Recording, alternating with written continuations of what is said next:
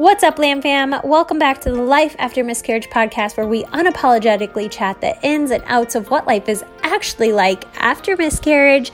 I'm your host, Shelly Metling, and with 4 angel babies myself and 1 rainbow baby here on earth, I have created a platform for you guys to share your stories. So sit back, relax, get ready to relate, laugh, and cry as we get real on what life is actually like after miscarriage in the 21st century. Hello, everyone. We have Carolina Machado on today's episode. You guys probably recognize that name. She was on episode 81, which was aired September 4th, 2019, just looking back.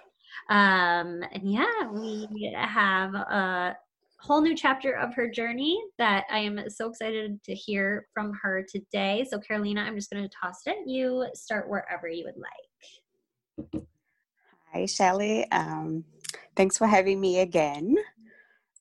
It's a real pleasure to talk to you again and now be able to share some good news. As you mentioned, I was on episode 81 in September last year.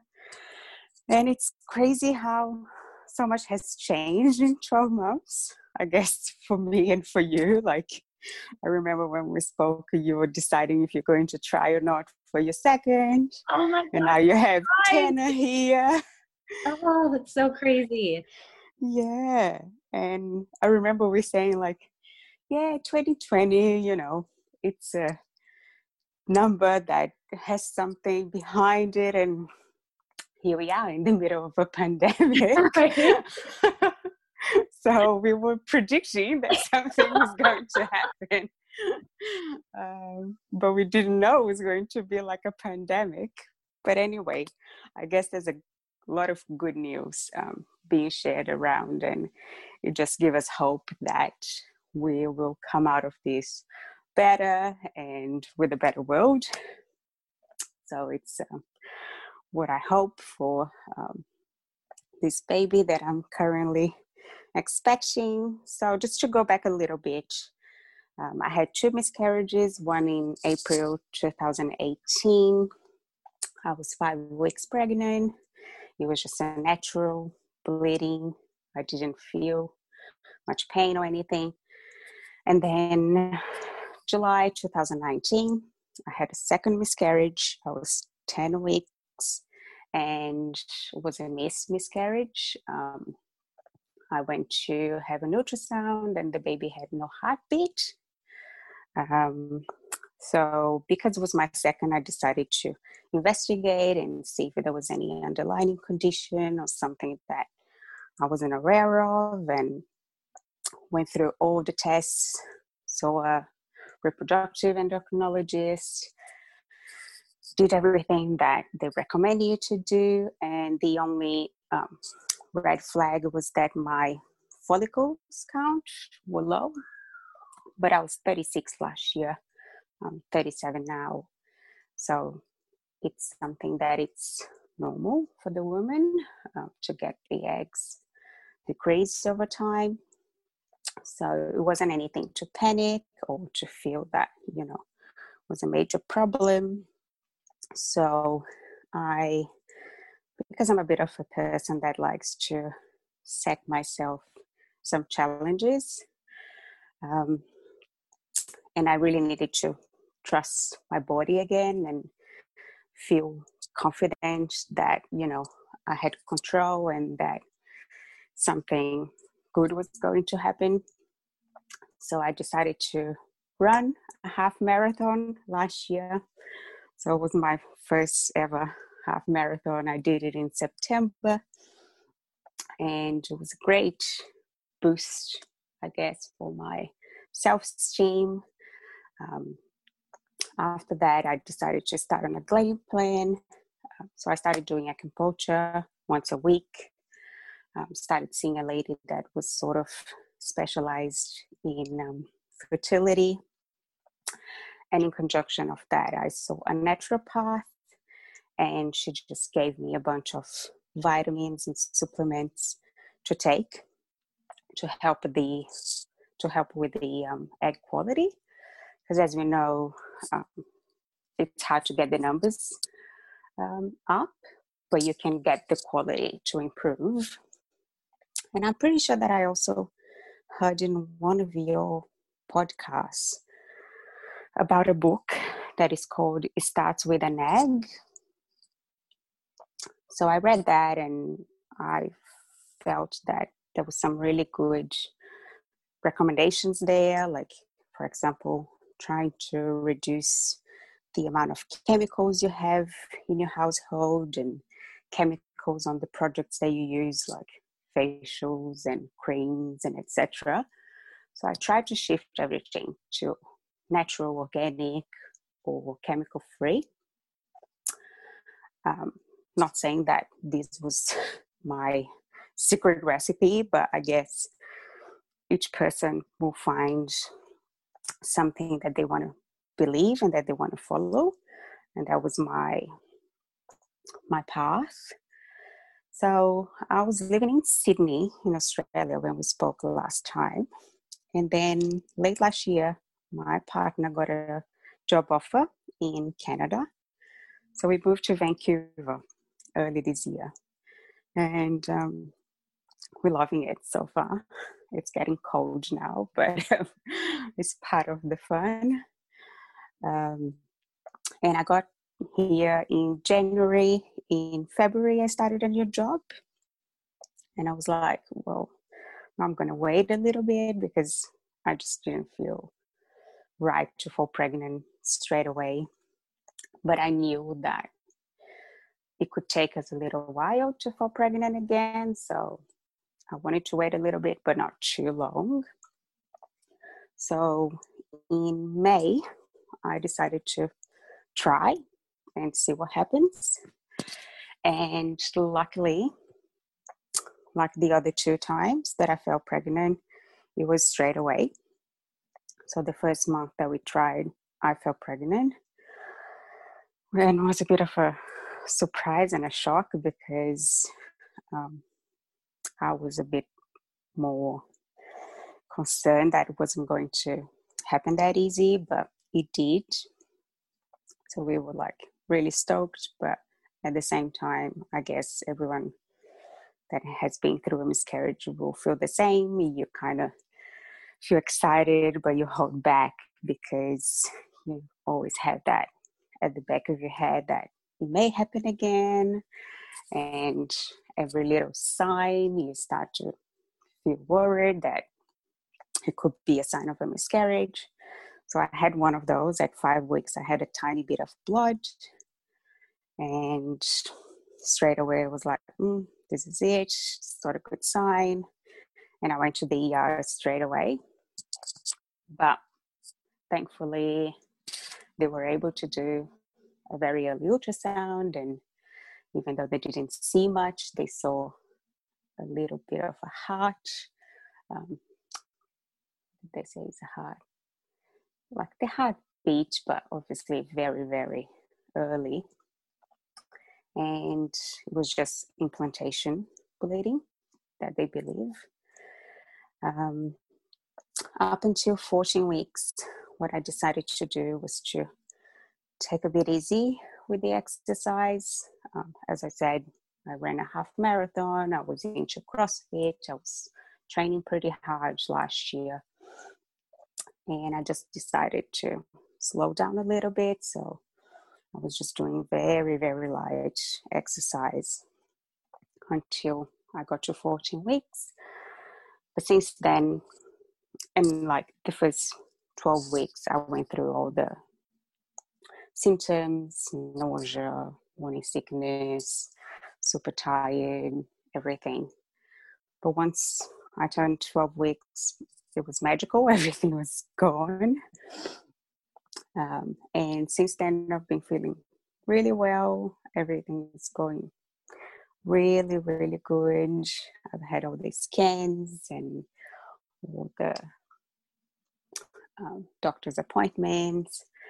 And I guess now my concerns are more around giving birth, if it's going to be natural, if it's going to be a C-section and breastfeeding. So there's always going to be something that you'll be thinking about, and it's a journey, and you obviously know that you're in your second, and you had a bit of a scare moment with Tanner just a few weeks ago, and yeah, it never stops, I guess. So it's always a new chapter, and you gotta be like somehow prepared, or at least try to. Yeah. Oh my gosh. So, like, how do you feel giving birth during a pandemic?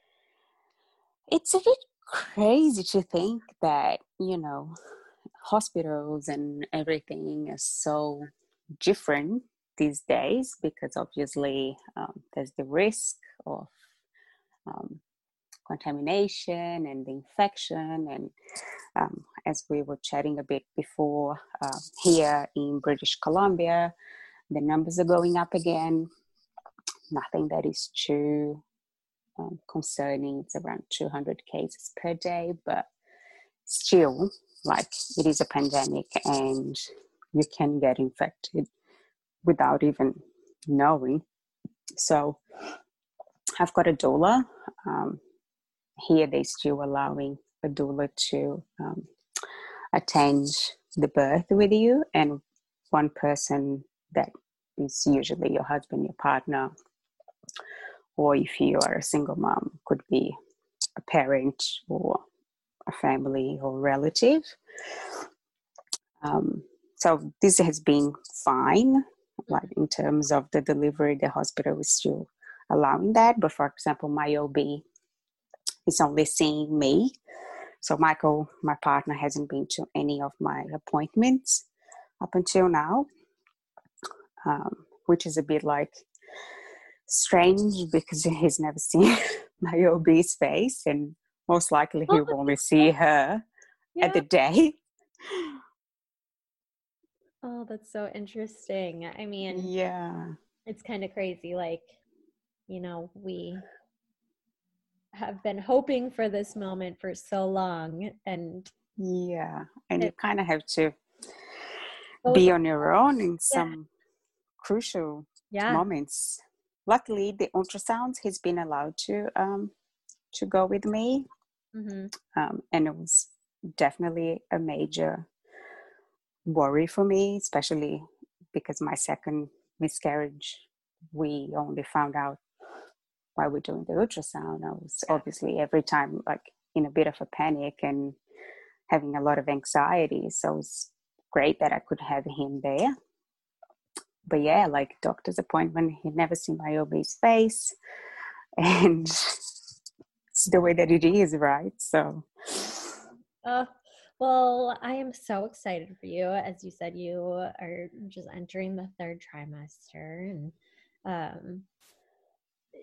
now you're starting to think about birth, and it's just so crazy. I know. I'm so happy for you. And I just want to thank you for feeling the pull to jump on and spread a little beacon of hope for the community. And yeah, I can't wait to hear more about your journey in the future. Yeah. Keep me posted. Send me pictures. I'm super excited. I will, for sure. And our baby's a surprise, so I don't know if I'm having a boy or a girl. I'll have to wait another 12 weeks.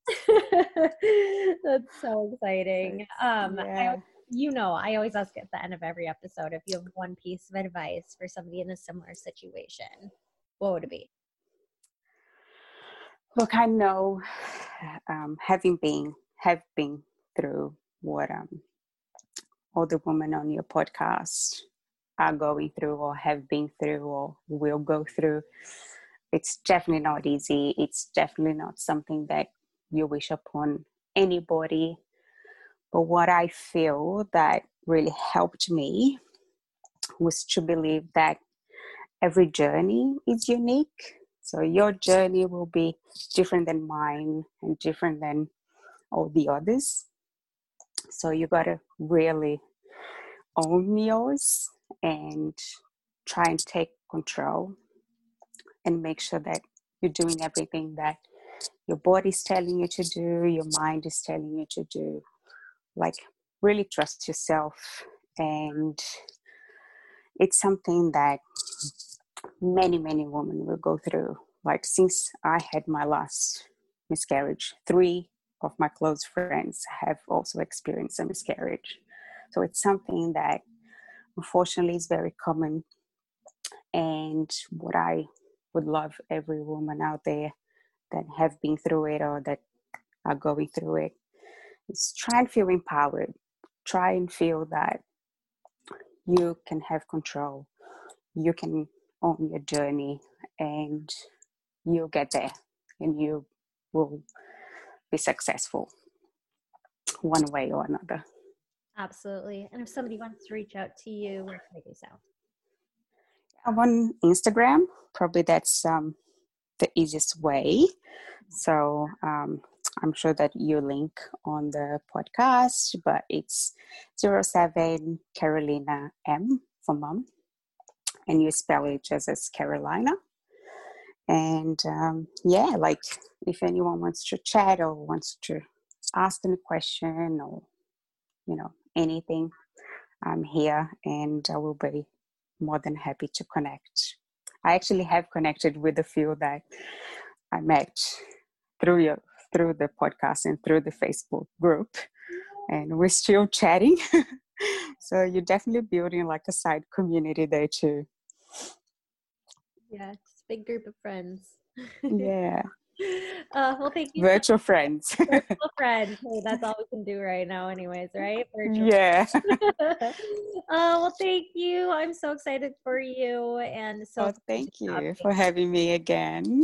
And yeah, I wish everyone a lot of luck, and I hope it will come out of these crazy times stronger and better. Oh, yes, me too. Thank you so much, and we'll chat soon. We'll chat soon. Thank you so much for listening. If you enjoyed this episode, make sure you share it with a friend who could find it useful, or share it on your Instagram stories. Tag myself, tag my guest, so that we can personally thank you. This is a Lamb fam, you guys. We're not in this alone. We're creating this ripple effect together.